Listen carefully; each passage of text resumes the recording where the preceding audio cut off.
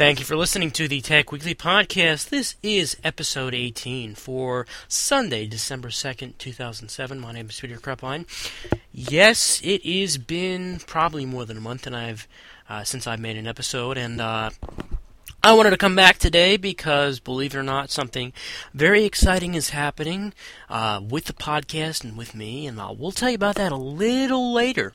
But first, we have some really interesting news to talk about. Let's talk about Google first. The search giant announced officially that it will participate in the bid for the 700 megahertz spectrum next year. Technological enthusiasts all over started making rumors that Google is now interested in going into the wireless services business, but Google has neither confirmed or denied that rumor. So basically, what used to be the analog television bands is now going to be sold at auction, and Google has announced that they will be participating in that auction. That's probably been speculated for several months, but now we've got official clarification from the company itself, and we love official clarification.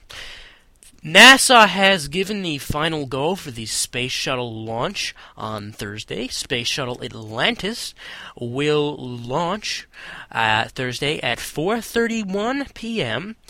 Eastern Standard Time. This is officially called STS-122, and the 11-day mission will install Europe's new Columbus laboratory at the International Space Station. They will return December 23rd, just in time for Christmas. STS-122 is the last mission of the year.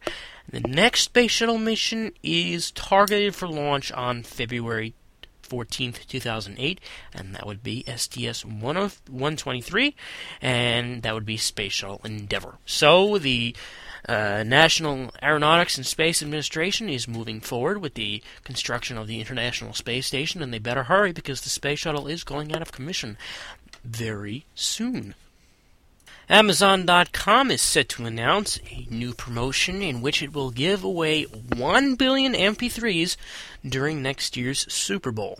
And both Walmart and Amazon have announced that they are less than pleased with the decision by the recording labels to continue to require DRM.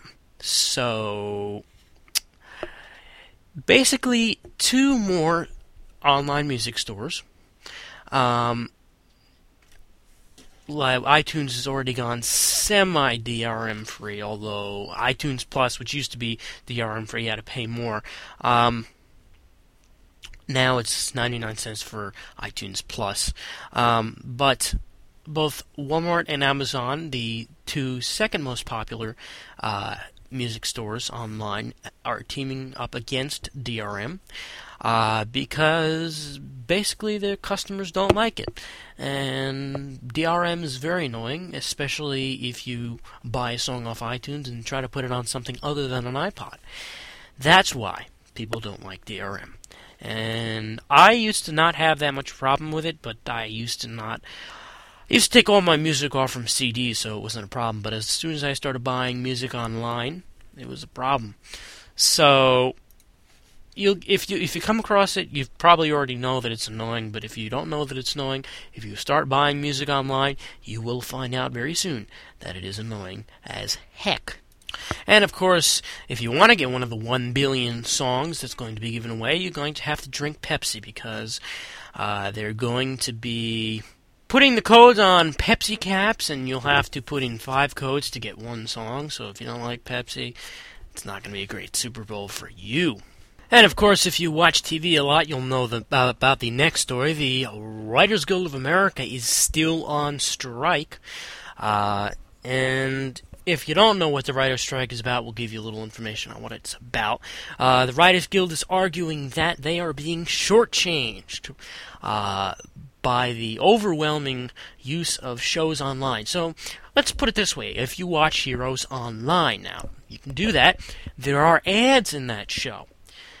The writers don't make a heck of a lot from those ads. The Writers Guild estimates that the average viewing of an hour-long show by the entire audience of an hour-long show gives the writer about $300 a year. It's not a heck of a lot.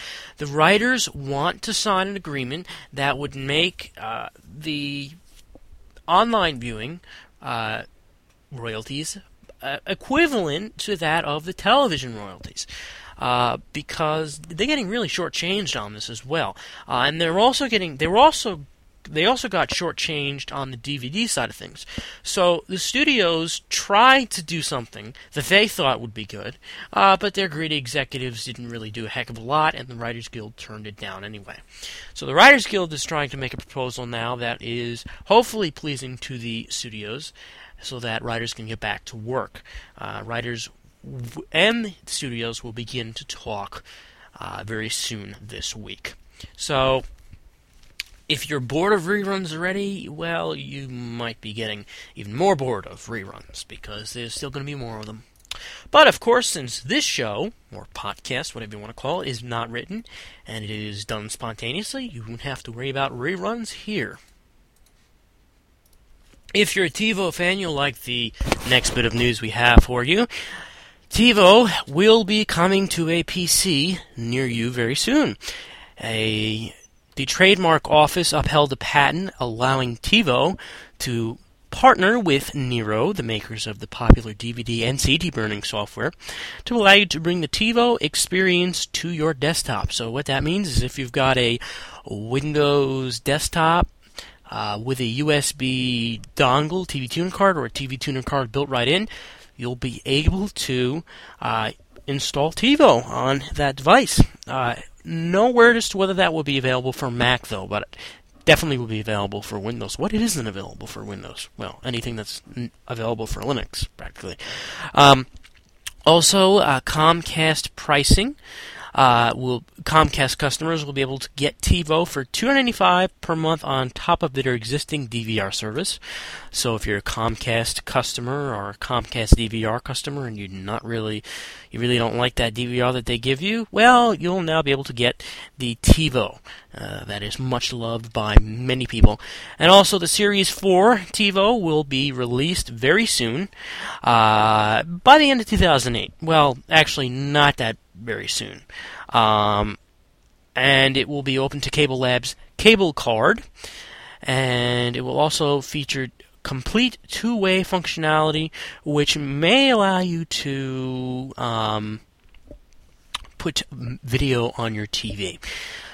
So if you're a TiVo fan, you will definitely like this news. And it is very interesting to see that TiVo is modernizing and moving from the set-top box that we've always known TiVo to be, and it is now moving to a computer, which is going to be really good, because a lot of people have, actually a lot of people don't need it, because if you have Windows Media Center, you already do have it's kind of a DVR in there, kind of sort of. But if you like TiVo, you'll definitely be able to put it on your PC very, very soon. Now we're going to get on to some Tech Weekly podcast news. That's right, news about the podcast you're listening to right now. First of all, we are a year old, which is a bit of a milestone. This is the first podcast I've made, and first podcast I've made that's reached a year. In honor of celebrating 1 year, we made a new logo. You'll see it soon. And we're also getting some new toys to review from T-Mobile. T-Mobile, special thanks to Amanda Ginther from the Press Contact division of T-Mobile for arranging me to get some phones from T-Mobile. I will be getting the BlackBerry Curve and the T-Mobile Hotspot at Home package tomorrow, actually, Monday. I'm so excited. I can't wait. So look for reviews of those products. Video reviews, folks. We're going video now. That's another bit of news. Look for those videos both in the feed and on YouTube. You can search YouTube for the Tech Weekly podcast very soon. I've already got a profile set up. So we will be doing some video reviews of that. And we're definitely expanding. We're going to become a more in-depth podcast in the next year, and I'm looking forward to expanding and becoming a bigger podcast. We already have over 11,000 subscribers, so I'm looking very forward to expanding. A little bit more iPhone news. I don't have the Alleluia sound effect handy, but if I did, I would play it.